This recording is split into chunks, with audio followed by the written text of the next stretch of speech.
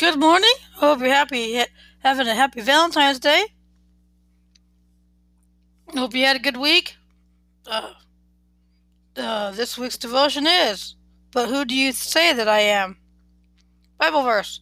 For we brought nothing into the world, and it is certain we can carry nothing out. And having food and raiment, let us be therewith content. 1 Timothy 6, 7, and 8. Daily inspiration. This Bible verse sums up the reason we need to be content. Nothing that we attain on this earth and of this world will last, no matter how much money we make or material possession we attain. They remain on this earth when we die. Nothing monetary or material will contribute to our lives in heaven, but the work we do for God, which is heavenly work, will. Set your eyes on the right things and make the things of God your priority. Daily prayer. Dear God, I pray that I never get caught up in the rat race for material possessions or monetary gain. I know that making these things the center of my life will profit me nothing. Father, I ask that you help me be content in all situations, knowing that as long as I have you, Lord, I have everything I need. In Jesus' name I pray, amen. God is my provider today, tomorrow, and always. But who do you say that I am? By Francis Taylor. But who do you say that I am? Jesus is waiting for your answer. Who do you say that he is today? Mark 8:27 through 29.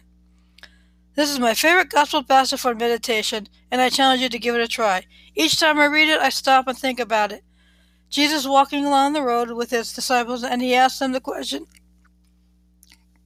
who do people say that I am? They give him a variety of answers, and then he asks them, but who do you say that I am? Peter answers for the apostles and says, you are the Christ. Christ is the Greek word for the Anointed One, another way of saying that Jesus is the Messiah. And now for us, who is Jesus for you and me? I have had people tell me that Jesus was a good man. Others might respond, a good friend, and still others their Savior or their King. If Jesus is our Savior or King, what does that mean? I would ask that sometime today you find a quiet spot and picture yourself walking along a dusty road with Jesus and the disciples. Perhaps you are there because someone you know was healed. Maybe it's because someone told you about this great teacher. At some point on your journey, Jesus turns to you, looks you straight in the eyes, and asks you, who do you think he is? If you're like me, every time I think about it, it's a little different because I am in a different place in my life. Some days I need him to be a friend as well as a savior and king.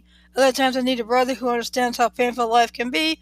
Other times I just want someone to listen to my fears and concerns.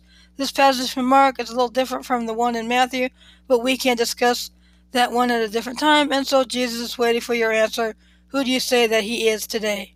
Prayer. Lord Jesus Christ, you are my Savior, my brother, my friend. Without you, I am nothing. May you always be the center of my life. Amen. Pray is powerful.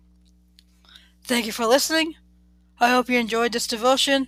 I hope you stay safe, stay home if you can, practice social distancing if you do go out, wear a mask, wash your hands, use universal precautions during this coronavirus pandemic as it continues into 21, and we look forward to a normalcy, whatever or if that ever can happen. Have a good week and have a blessed day. Thank you, and thank you for listening.